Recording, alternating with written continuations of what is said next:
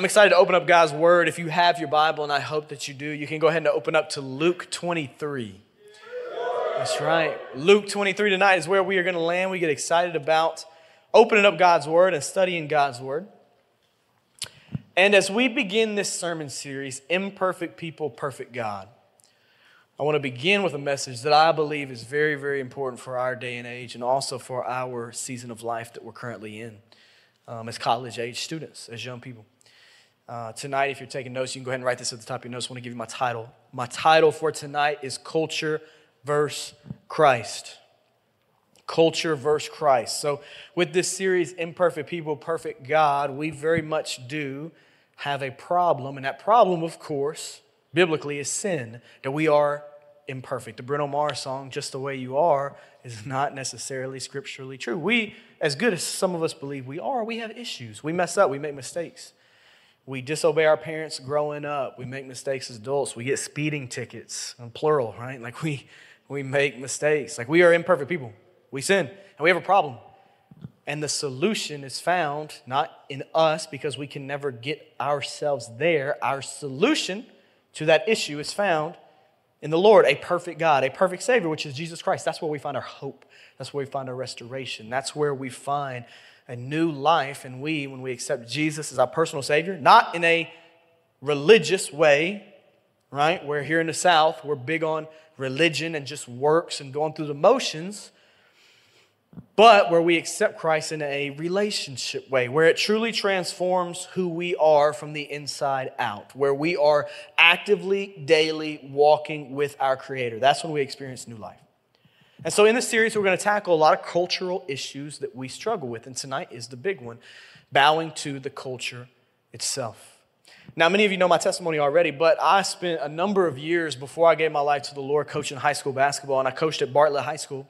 And I built a lot of relationships with a lot of players there. And for me, in the middle of my coaching era of my life, I had a radical conversion. I was very against Christianity. I was very against the church. And I was trying to find my purpose. I was trying to find what am I supposed to do in this world.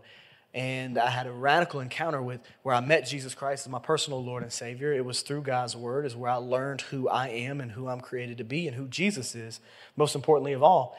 And I gave my life to the Lord at 21 years old, halfway through coaching. And so when I gave my life to the Lord, I went right back to Bartlett High School. And for me, it was like a light bulb had switched on. Like I had finally understood why I was coaching, why I was here, and what my purpose is supposed to be.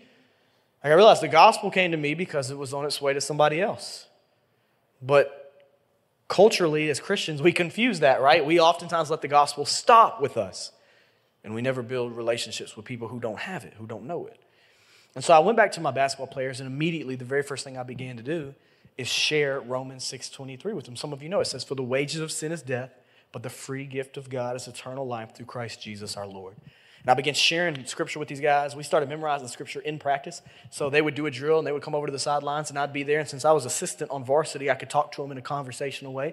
I had one player who did a drill, came right out, recited Romans 6:23, went right back into the drill, and it was glorious. I was like, praise the Lord, we're seeing life change happen. And so I took a bunch of these guys to Beach Week with me one year. And I have a picture that'll come up on the screen. I have two of them, actually. And this is the trip where Dakota gave his life to the Lord and got baptized, and that's some other of my basketball players. And we had a great time that week. I have another picture, I think, that will come on the screen of a baptism with one of my players, and it was a really incredible moment for us. The first photo was 5 years ago. This photo was 4 years ago, to put some date to it, and my head is still just as big.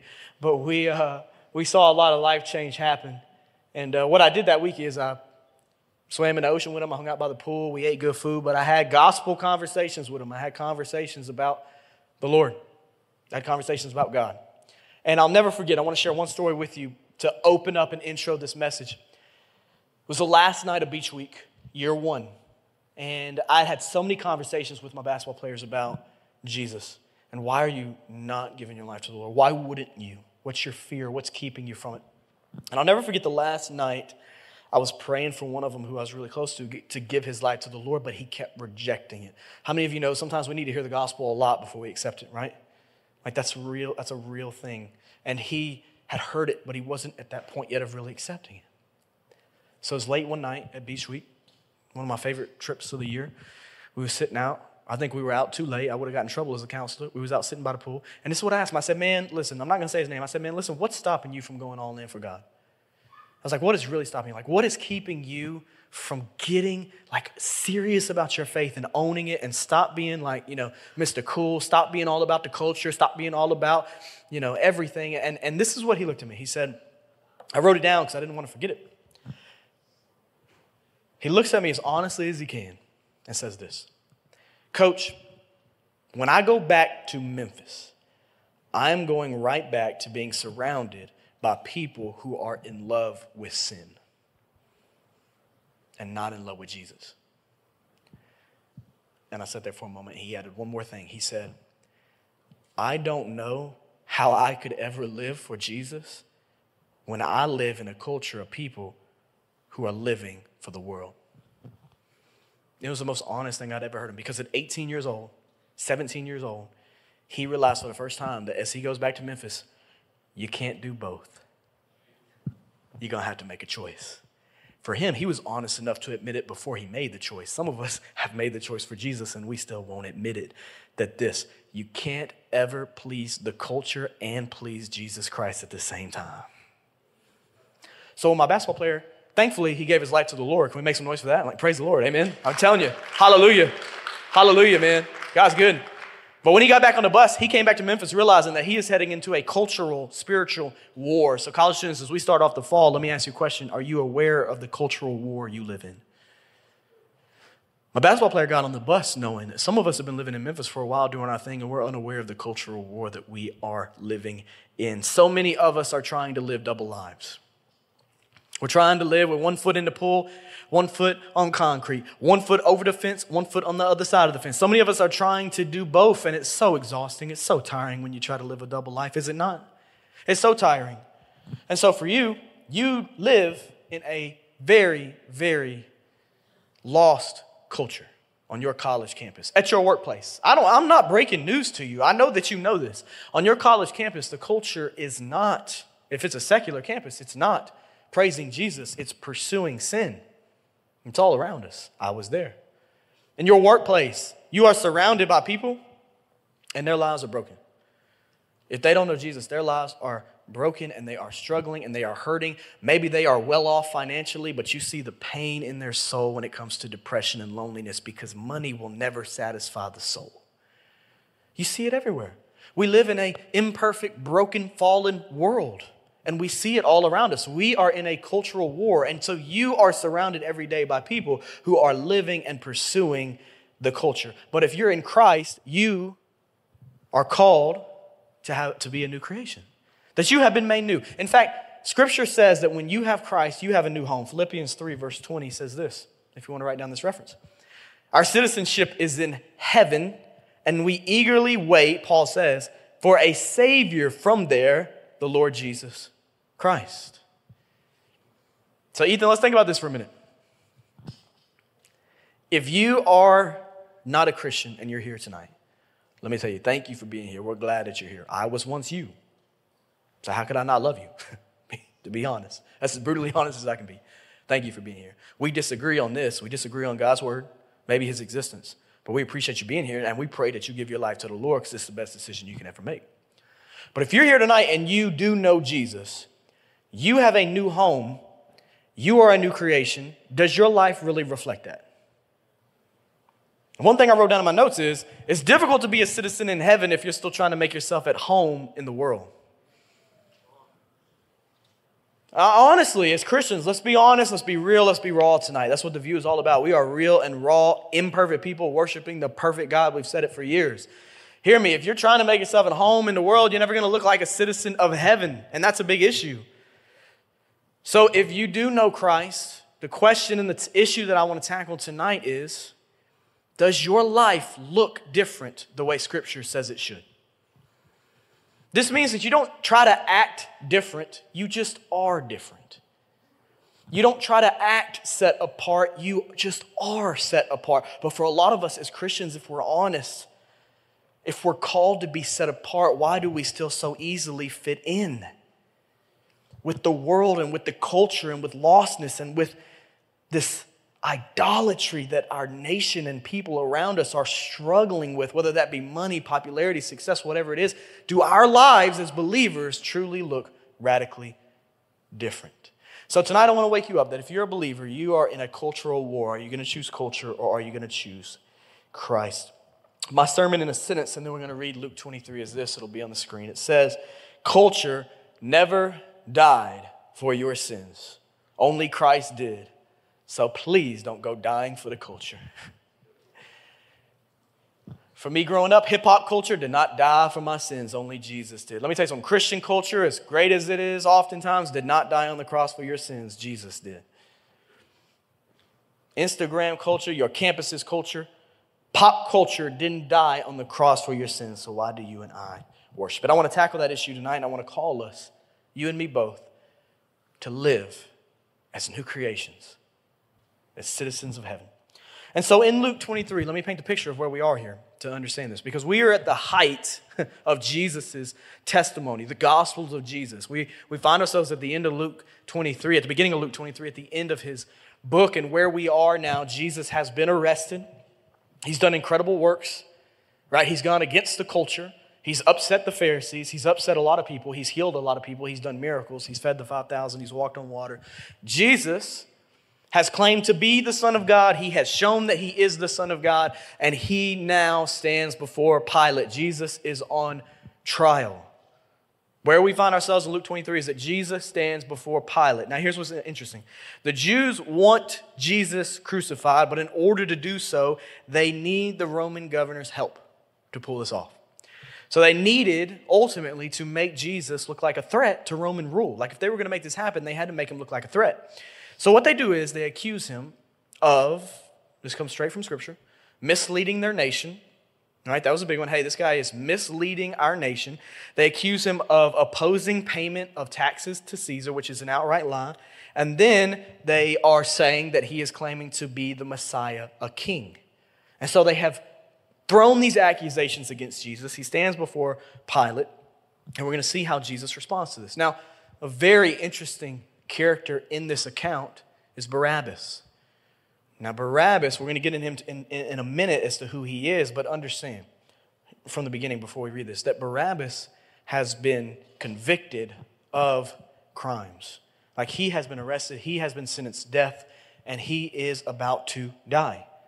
And ultimately, we're going to find ourselves at a place tonight in Scripture that's so impactful where the people of Jesus' day are going to, Abigail, have the choice between Jesus or Barabbas. And if you know the Gospels, you're very familiar with who they choose. And I want to walk through how this is so impactful for us today. So if you will, look with me at Luke 23. We're going to start reading tonight in verse 13. Thank you so much again for being here tonight. Excited to open up God's Word with you. And it says this. Luke 23 verse 13 says, Pilate called together the chief priests, the leaders, and the people. And he said to them, referring about Jesus, you have brought me this man as one who misleads people.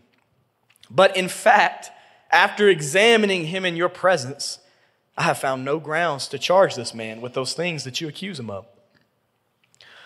Clearly, he has done nothing to deserve death. Verse 16, therefore, where am I? Let me make sure. Hold on. Verse 16, therefore I will have him whipped and then I will release him. But look at verse 18. Then they cried out all together, take this man away, release Barabbas to us. Verse 19, he had been thrown into prison for a rebellion that had taken place in the city and for murder. It's crazy how this unfolds. Wanting to release Jesus, Pilate addressed them again. Pilate quite literally has to make a decision to follow truth that he knows, which he believes Jesus is innocent. He can follow truth, or he can quite literally follow culture, the overarching consensus, the popular belief, and he doesn't follow truth. And it's recorded for all of human history. He follows the crowd. Let me tell you something. You follow the crowd in today's world, you're going to find yourself following lies, not truth.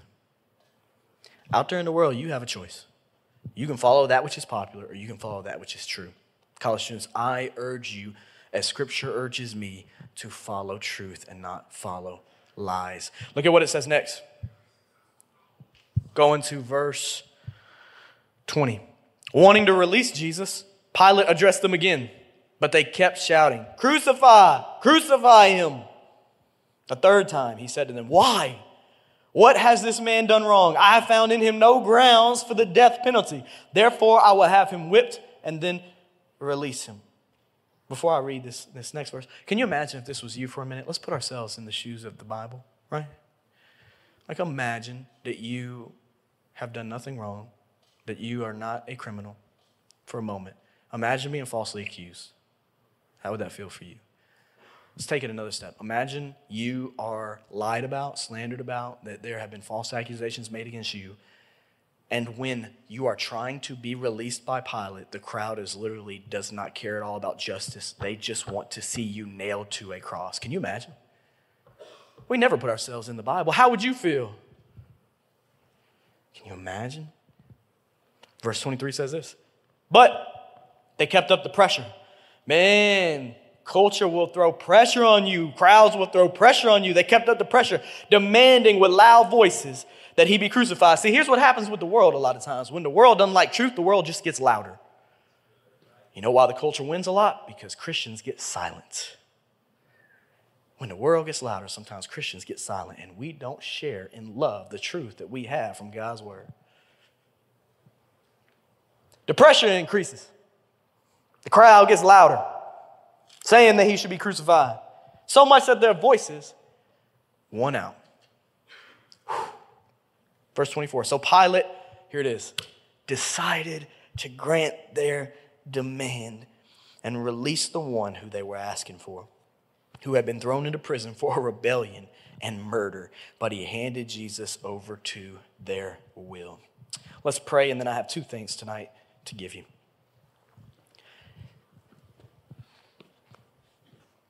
Heavenly Father, we love you. And Lord, we're just honored to be here tonight, to be in your presence, to open up your word. Father, we're just so grateful to be able to worship you and to seek you in this culture. God, we need your strength. We need you to fill us with your Holy Spirit. Father, we can't do it without you. Lord, I pray tonight for anybody in the room who doesn't have a real relationship with you, who's been following religion, following the culture. God, I pray that your Spirit would speak to them and break them over their sin, and that they would give their lives to Jesus tonight. Lord, I pray for all of us in the room, for those who are believers, that we would be set apart, not just try to act set apart, that we would live different than the culture. So, Father, rock us tonight. Speak to us tonight, Lord. We want to have a movement of you happen. So, Lord, we pray against the enemy in the name of Jesus from this place, God, that you would bind him and that you would allow your word to be shared. Father, we love you. And if that's your prayer tonight, would you say amen? Amen. I have two things to draw your attention to. Here's the first one. Number one, let's take a moment and focus on the perfect Savior we crucified on the cross. Let's take a moment and let's look at the perfect Savior who we crucified on the cross.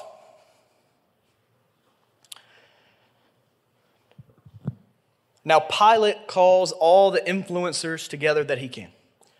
The chief priests, the leaders, the people. And he tells them that he cannot find anything that Jesus has done wrong. But the crowd of people are bloodthirsty. They want Jesus dead. They are desperate. But let's take a step back for a moment. Let's think about this practically.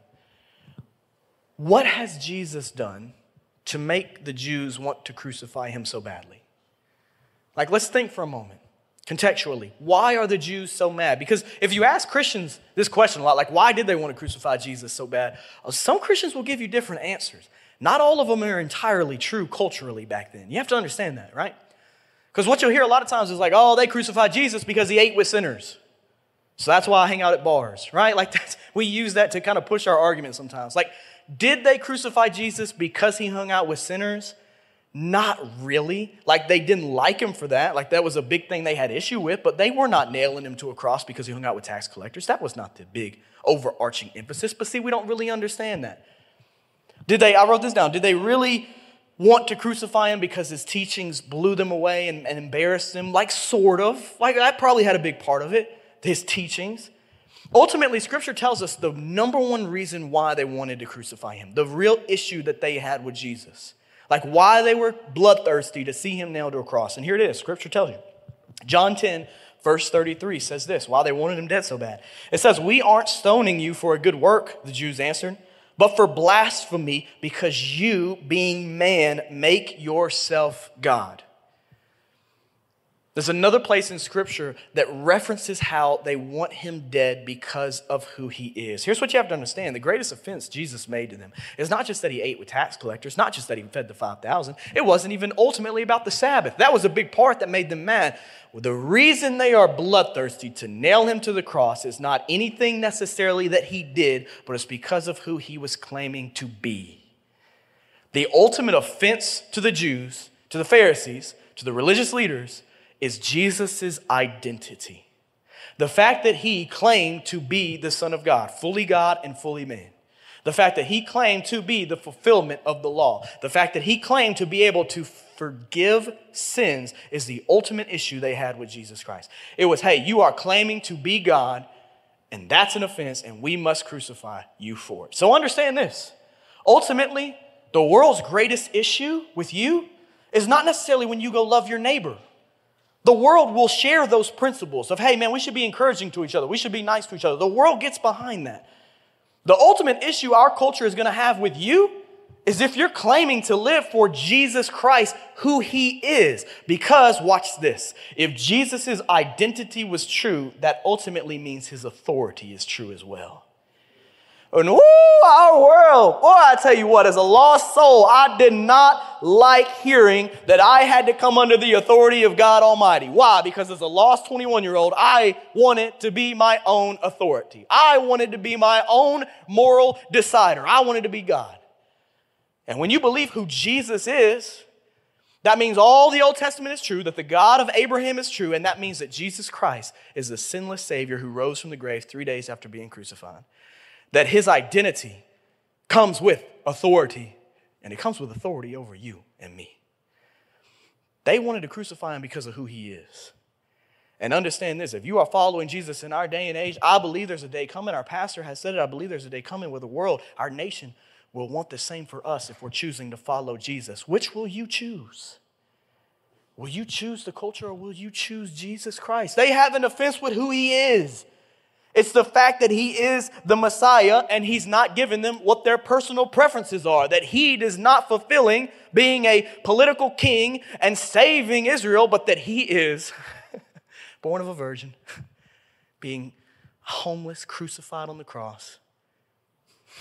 Nothing flashy, but doing miracles and works of God amongst sinners. Amongst sinners. Who he is, they have an issue with it. So you want to know when they were probably the most upset? It's when Jesus gave this statement right here, I would imagine. I don't know which one made him the most mad, but this has to be at the top. When Jesus made the statement in John 14, verse 6, this is what the world has issue with. Remember, the world can get behind some of Jesus' teachings. But when it comes to Jesus being God, the world has a big issue with that. And it's this statement right here, John 14, verse 6. If you know it, you love it. I am the way, the truth, and the life. No one comes to the Father except through me. So for me as a believer, I'm 28. Do I love all people? Absolutely. I try my best to love all people. Do I agree with all people? No. If somebody comes to me and they love basketball and they love the Grizzlies and they love coaching and they love Dakota and they love all these things, but they say, hey, I don't believe Jesus is the only way to heaven though. Am I going to continue to love them? Absolutely. But I can't agree with that statement. I don't believe there's any way to eternal life, to salvation, scripturally, outside of Jesus Christ because of what the Bible teaches and because of what we have seen throughout all human history and my own personal testimony. Do you believe that? I mean, in here, to me, you might say, yeah, I'm with you, Pastor. But let me ask you, in your workplace, right? Let's make this so real. Man, in your workplace and on your college campus, when somebody looks at you who's a different religion or atheist or whatever, and they say, hey, man, I don't really believe Jesus is the only way. He might be an option, but not the only way. Here's what bowing to the culture looks like. It goes with you saying, yeah, you might be right. I don't know. I don't get into all that. Even though you know very well you do believe Jesus is the only way. You're just scared to step on somebody's toes with the truth of the Bible. Not that you should be unloving, but that you should be firm in truth. Be prepared to make a defense. Being prepared to make a defense for anyone who asks for a reason for the hope that is in you, yet do it with gentleness and respect and having a good conscience, so that when you are slandered for your good behavior in Christ, those who ridicule you will be put to shame. 1 Peter chapter 3. Do you know what you would say when an atheist says Jesus is not the only way, he's not God? Do you believe that enough to stand by it? Do I? That's the issue they have. That's the issue our world has. Our world has an issue with Jesus being God because that comes with authority. That's why, to be honest with you, you can say you are a part of a lot of different groups and a lot of different religions and a lot of different fashion trends and popularity stuff. You can be with a lot of different stuff and not receive any persecution. Let's be welcoming to you.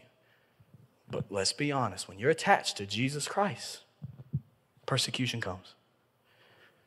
We're getting real and we're getting honest tonight because we need to. We have to. So right here in this text, the popular consensus is that Jesus is guilty even without evidence. Isn't that crazy?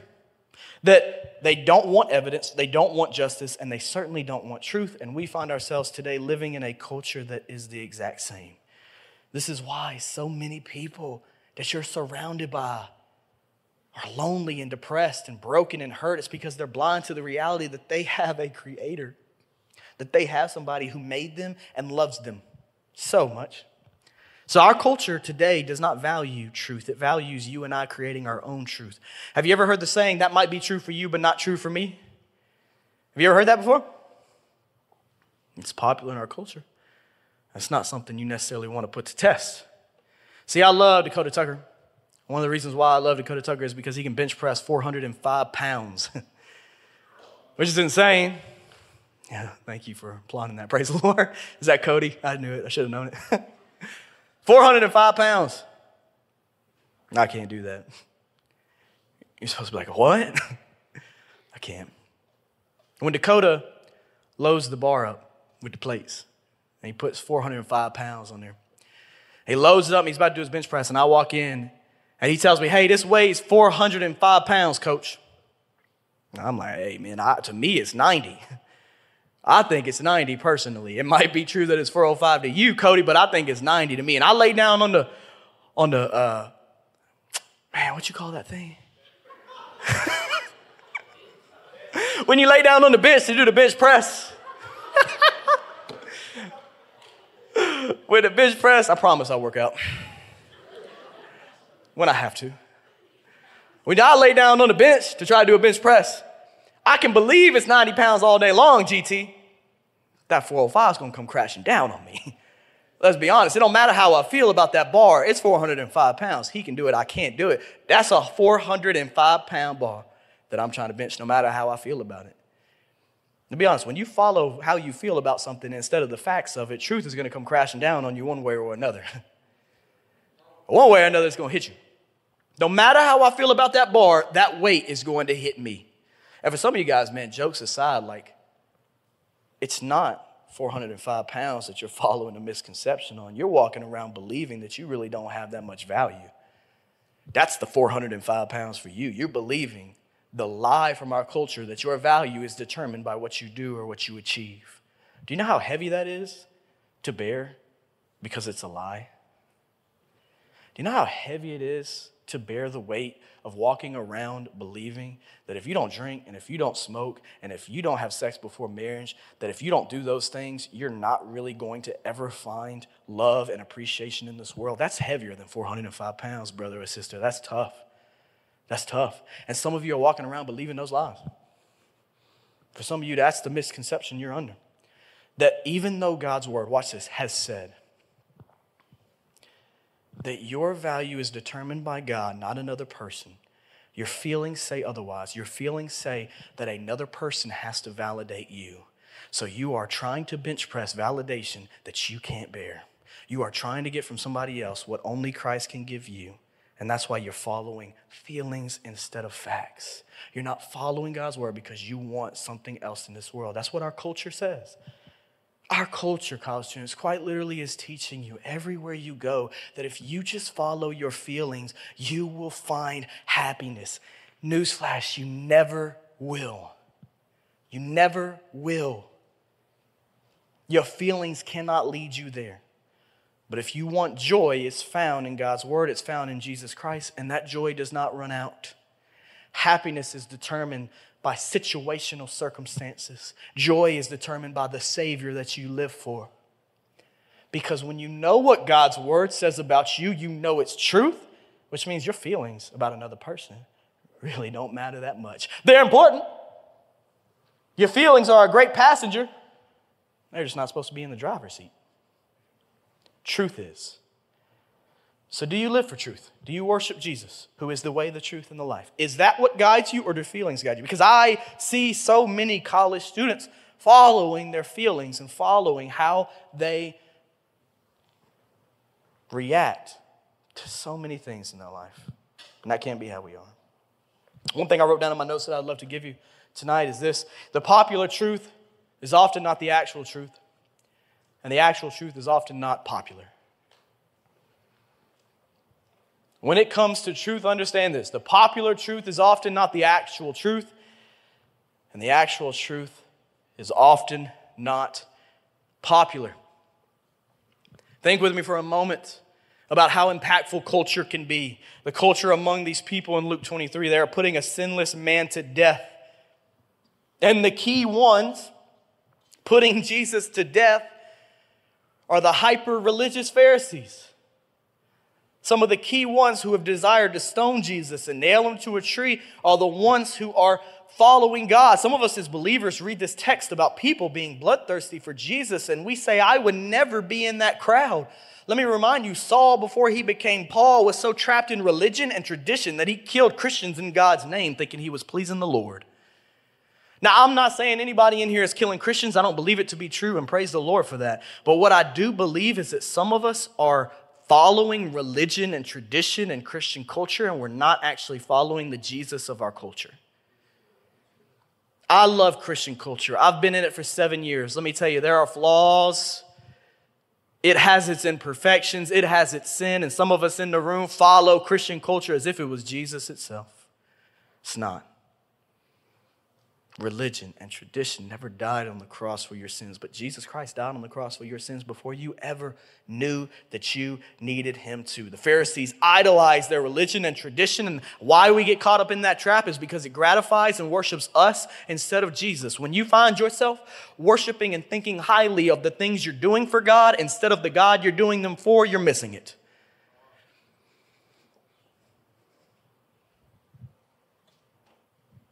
And there are those of us in this room who are falling into that. I'm guilty of it myself. I'm in the same boat with you. That's the great thing. As we navigate this together, I get to row with you. Because I'm in the boat trying to figure it out myself. Jesus said something of the Pharisees that they didn't really like one time. He said this in Matthew 23, verse 26. He said, blind Pharisee, first clean the inside of the cup so that the outside of it may also become clean. Let me acknowledge, we live in the Bible Belt. So Christians in the room, this challenge is for Christians. The religious in Jesus' day quite literally chose culture over Christ. What will you choose? Is it the world's culture? Is it religious and traditional culture? Is it your family's culture? Or will you follow the Jesus of the Bible? Not the God you make up in your mind, but the God who exists in the Word that he has given us. That's a tough question to ask.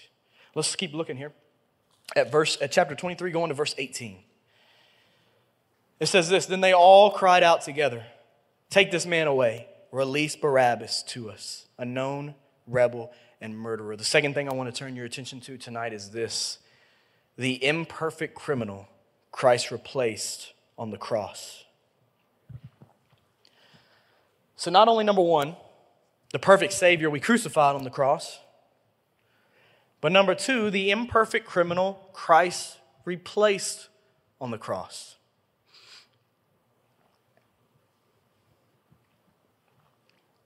And let's think about this. Let's bring this to life for a moment. You and I have problems that we have to deal with.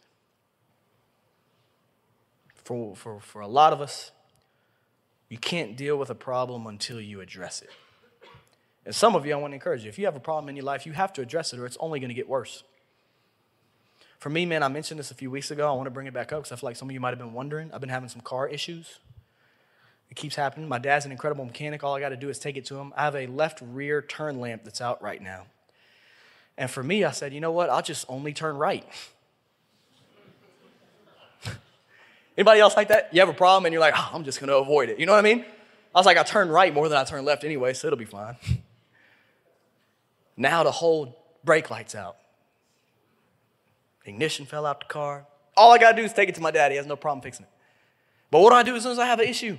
Only turn right. I'll avoid all left turns. That's no way to drive a car. It's stupid as I say it. It's embarrassing, honestly.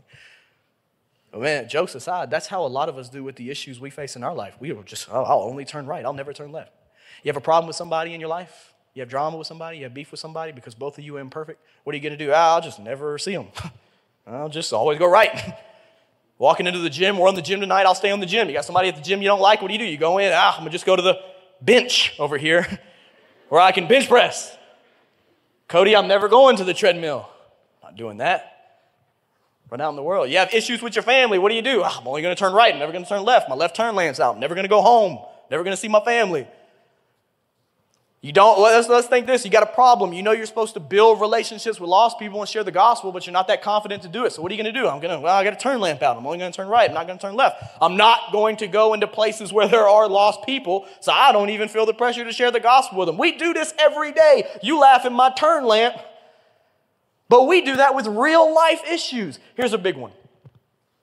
Kickoff, we're getting into it. I'm stuck in sin.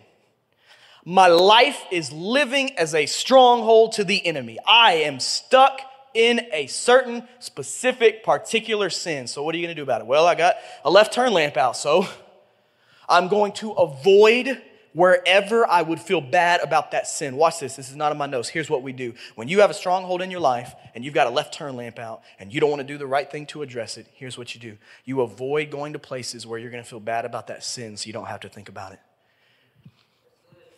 Guess where you're going to feel bad and convicted a little bit over that sin? Not in the world's culture. They're going to tell you to do whatever sin makes you happy because happiness is the end goal. Where are you going to hear that sin's bad for you? From me and Dakota on a Monday night. So guess where you're going to avoid? Monday night. Or your home church. Or wherever you hear the gospel being preached regularly. Because if the Bible's being preached, sin is called out, redemption in Christ is addressed, but you don't want to hear the sin part, so you're going to avoid it. Then you end up avoiding life groups. Then you end up avoiding godly community. Because when you go around real godly community, they're going to ask you about that sin you're struggling with if they love you. If they don't love you, they won't ever bring it up. They'll just let you live in it.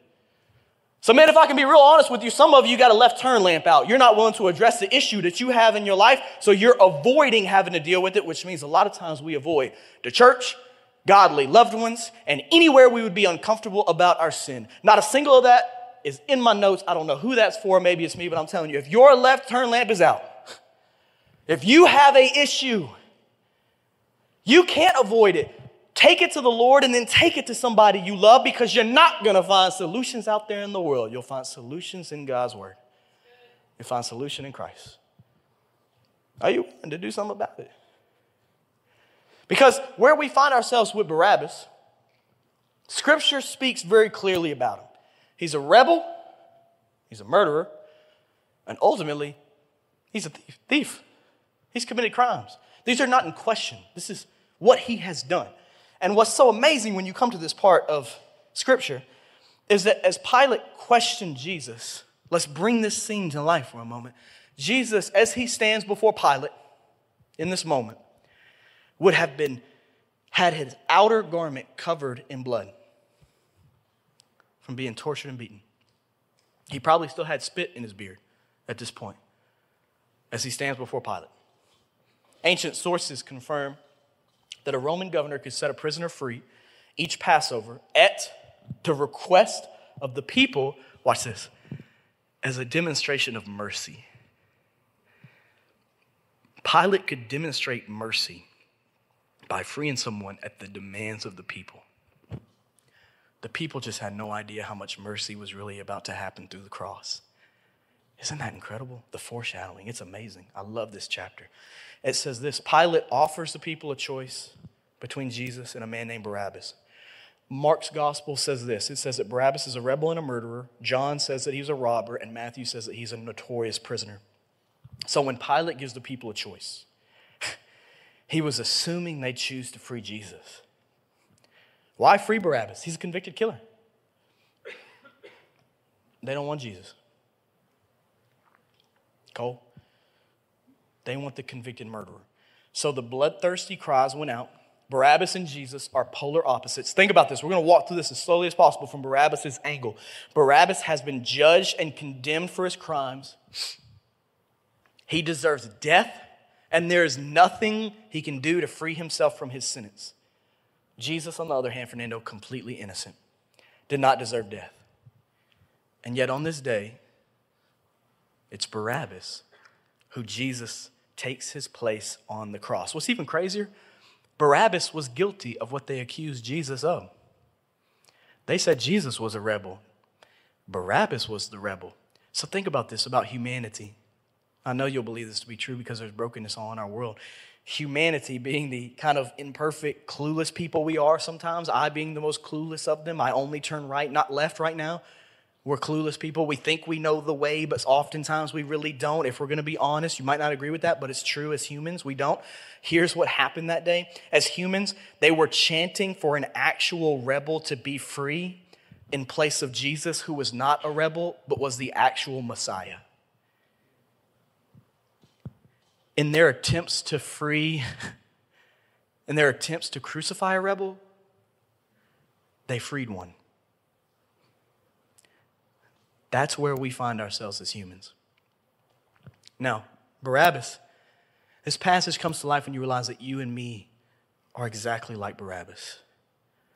We might not be murderers, we might not be rebels, but every single one of us in this room has our sin before us. Just as David says in Psalm 51, all of us, Josh, have our sin before us. Every single one of us have broken God's law.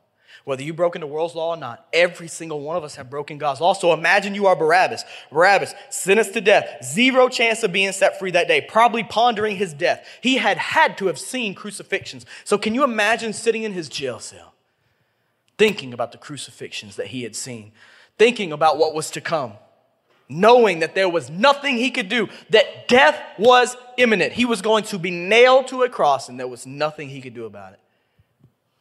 And then here's what would have happened that day. As the crucifixions and the torment was on his mind, moments later, he would have heard a Roman soldier come to his jail cell. I bet those footsteps were the loudest footsteps in the world. Jailer comes up to his cell.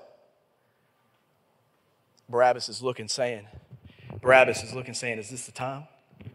Can't be yet. He hears the Roman jailer's keys. Can you imagine hearing those keys, knowing that your door is about to be open and you think it's the crucifixion coming? He unlocks the jail cell, opens it, and he takes Barabbas out of the jail cell. He takes you out of the jail cell. And it's time to face the death that you are owed for breaking the law. And you're walked out there and you know a crucifixion is coming. But can you imagine Barabbas walking out there and hearing the crowd chant his name? Barabbas, Barabbas, Barabbas. And he looks and he has no idea what is going on. And they take him out there and they take the shackles off. They take him off his feet. He's rubbing his wrists, whatever he did in that moment. The crowd's chanting his name. Yeah, you're free, you're free. And he has no clue what's happening. You have no clue what's happening. How in the world did you just actually get freed from a crucifixion? The death that you were owed. And then can you imagine Barabbas turning around and looking what happened? And he sees in his place a Middle Eastern Jewish rabbi named Jesus Christ. He looks over and he sees Jesus standing there, bloody, with spit in his beard, taking his actual physical place on the cross that day. How would you feel? However you should feel is how you should feel every day. Barabbas is the only one who can say Jesus took his place physically on the cross that day. But man, the whole gospel is on the fact that you and I have broken God's law, that we deserve death, we deserve a crucifixion, but Jesus Christ took your place. He substituted for you. And the crowd has no idea. The crowd is chanting Barabbas' name. They have no idea that Jesus has just taken all of their place on the cross as well. Can you imagine that from Jesus' perspective? I can't. I can't.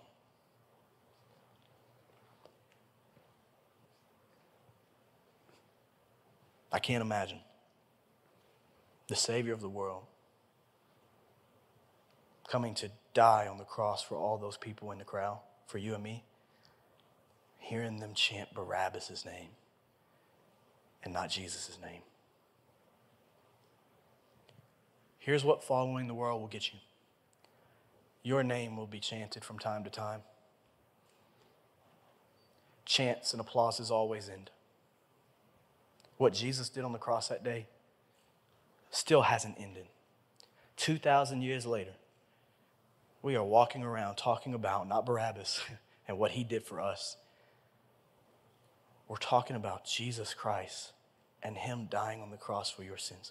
I want you to understand, when your shackles came off, if you know Jesus, if you don't, you're still in shackles. You don't know him as your Savior yet because you haven't repented of your sins and confessed him as Lord. If you know him, when your shackles came off, Jesus dying on the cross for you is the furthest his love could go, Sean. That's the furthest he could take his love, is dying in your place and then rising from the dead. Jesus affirms this even when he says in John 15, speaking to the disciples, he says this. He says, "This is my command, love one another just as I have loved you." Verse 13 says this, "No one has greater love than this, to lay down his life for his own friends. You are my friends if you do what I command you. I do not call you servants anymore, because a servant doesn't know what his master is doing. I have called you friends, because I have made known to you everything I have heard from my Father." Jesus sacrificed everything to have us. What have you sacrificed to have Jesus? What are you willing to sacrifice to have Jesus? John 11, verse 25 and 26 says this. Jesus said, "I am the resurrection and the life. The one who believes in me, even if he dies, will live. Everyone who lives and believes in me will never die. Do you believe this?" And then a verse from Paul that I imagine, can't prove it or anything, but I couldn't imagine from Barabbas' angle, from like physically seeing his place being taken on the cross because of his sin.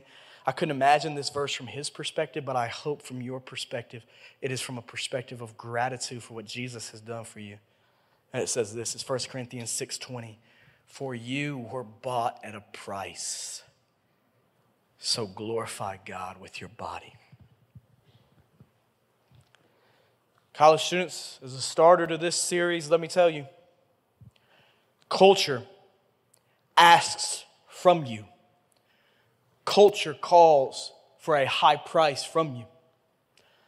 Following culture is going to take everything out of you. It will not give to you. It will not bless you. It will not be there for you. It will forsake you the moment you begin to forsake it. I promise.